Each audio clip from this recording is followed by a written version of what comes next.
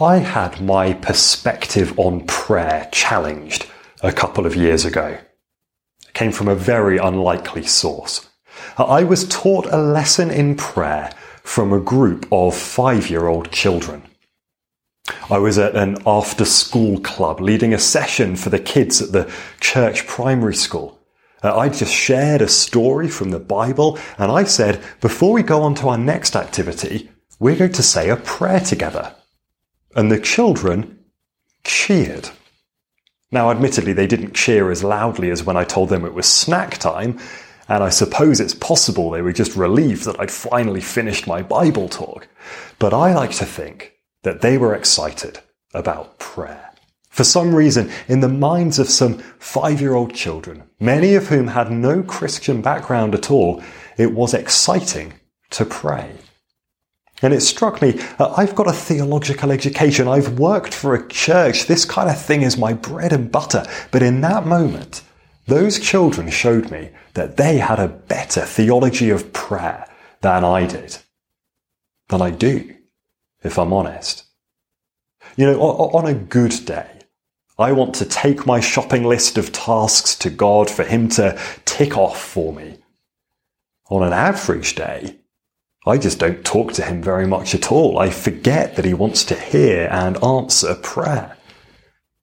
And that's where this Lord's Prayer begins. There in Matthew 6 and verse 9. Last week, Ed helped us to see what it's all about. It's all about children approaching their Heavenly Father in order to speak with Him. We grown-ups sometimes need to learn from children what that looks like, don't we?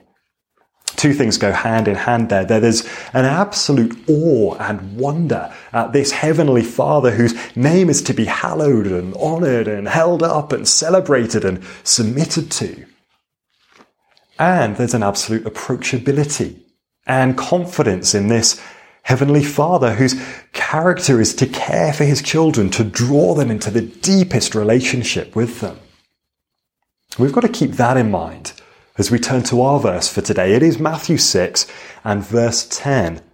Your kingdom come, your will be done on earth as it is in heaven.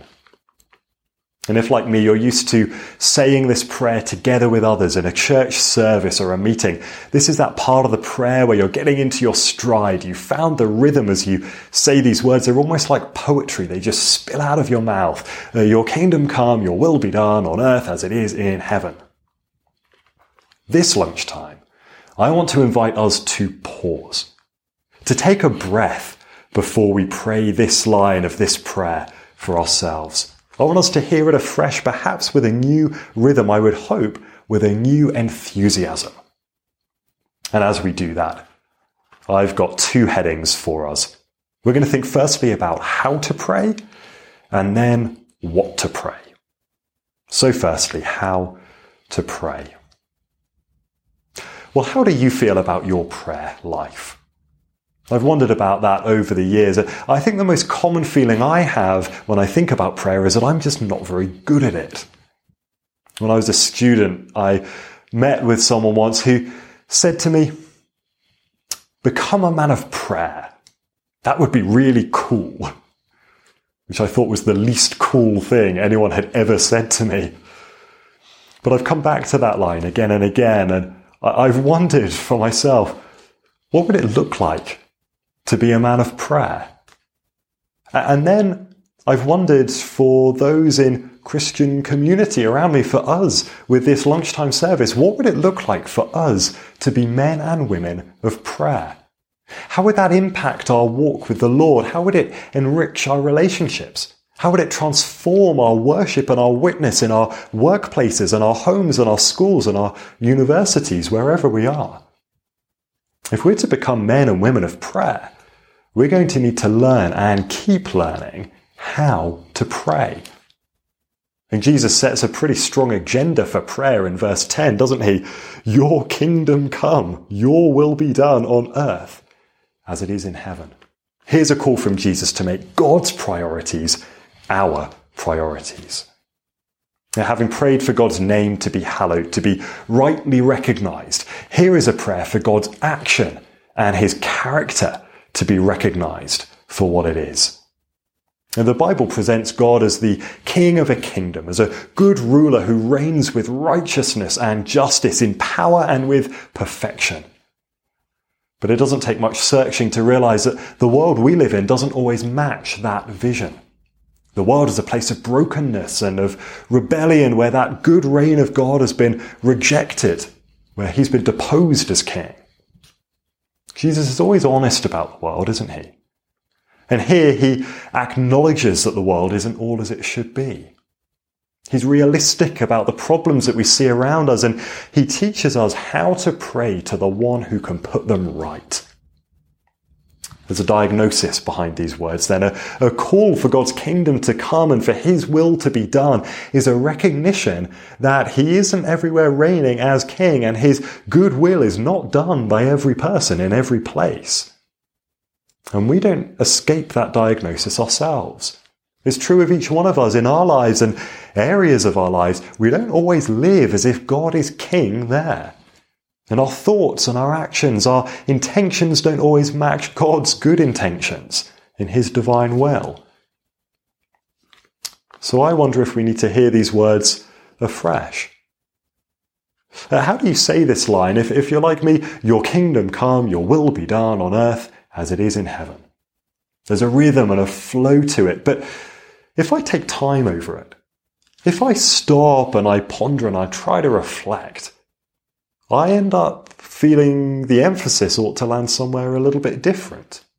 I wonder if Jesus is teaching us to pray, your kingdom come, your will be done on earth as it is in heaven.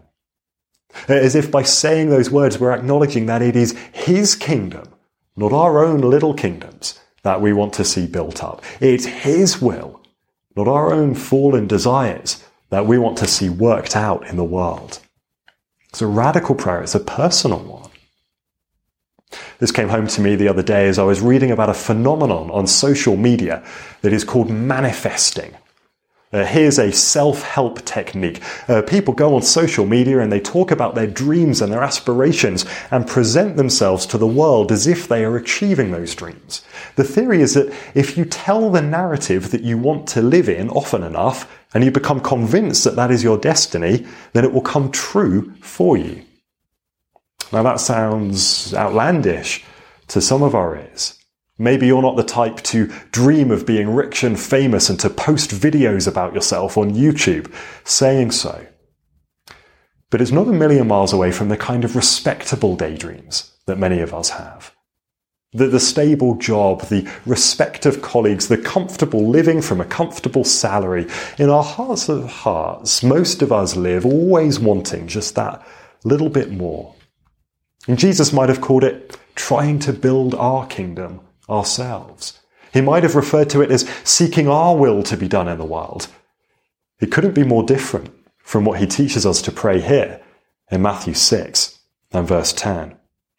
This is a prayer to seek God's kingdom first, not something that we manifest through our good work or our good wishes, rather something that is from God, brought for our good and for his glory in his time. Well, if that is how to pray, let's think finally what to pray.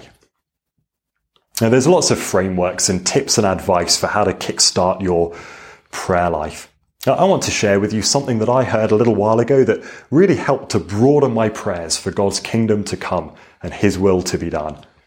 It's inspired by the story of Goldilocks and the three bears. Do you know that story? Goldilocks is some kind of juvenile delinquent. She breaks into this house that's owned by a couple of bears.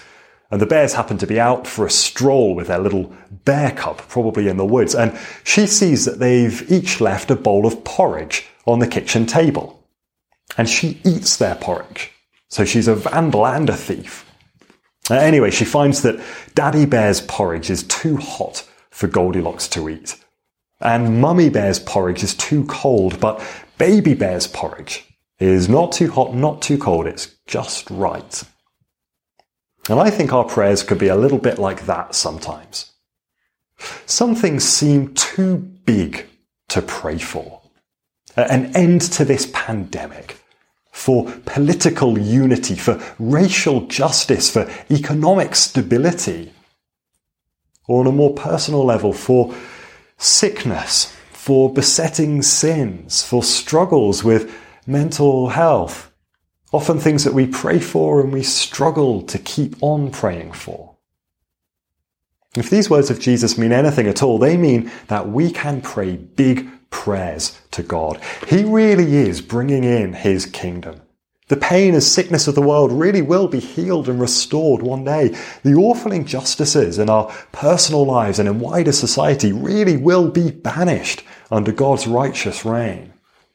His will that his people will live without fear or failing, without sin or stumbling. His will be done on earth as it is in heaven.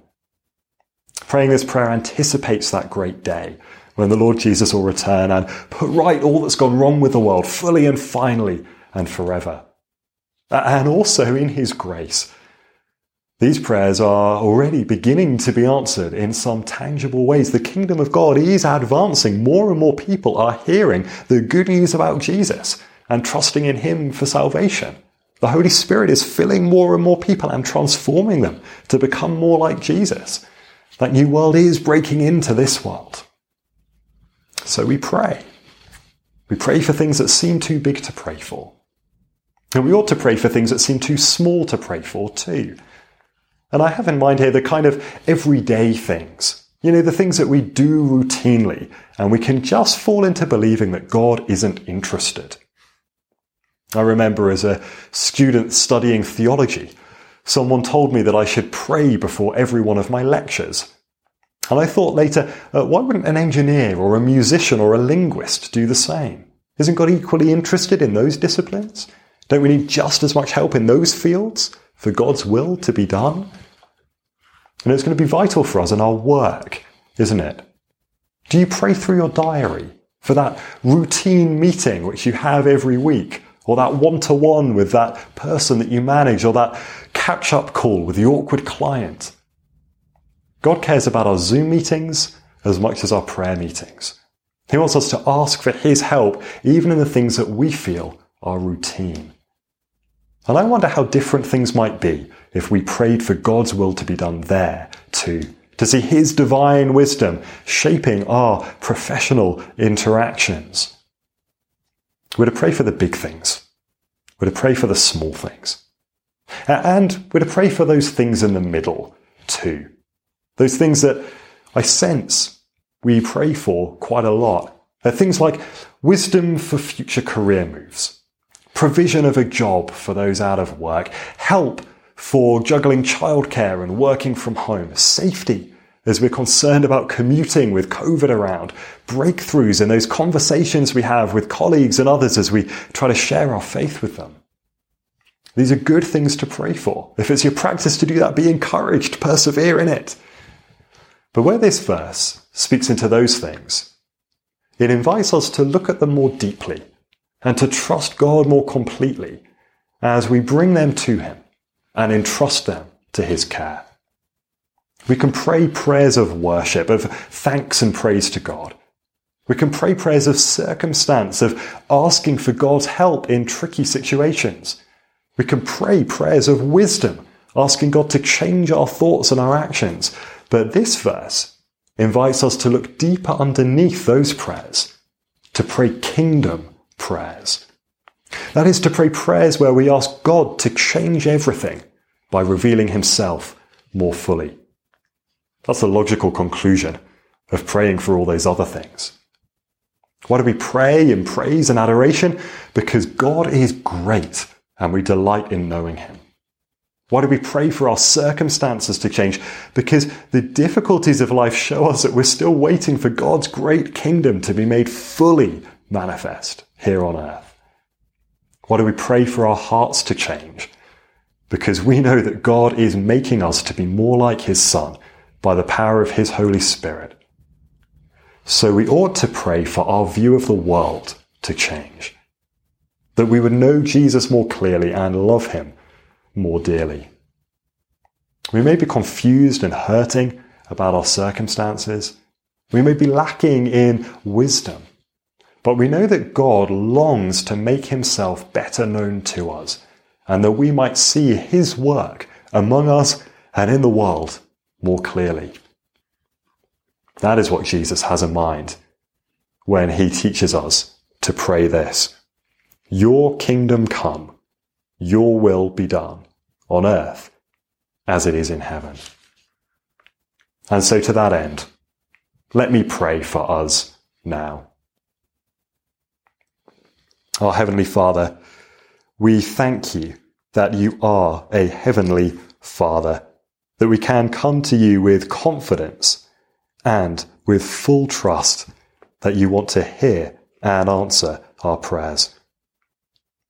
And we pray now that you would help us to pray kingdom prayers, that we would know more of your work in the world and would see you answering now what you will one day fully bring to bear in the restoration of all things, in the coming again of the Lord Jesus. So we pray, your kingdom come. Amen.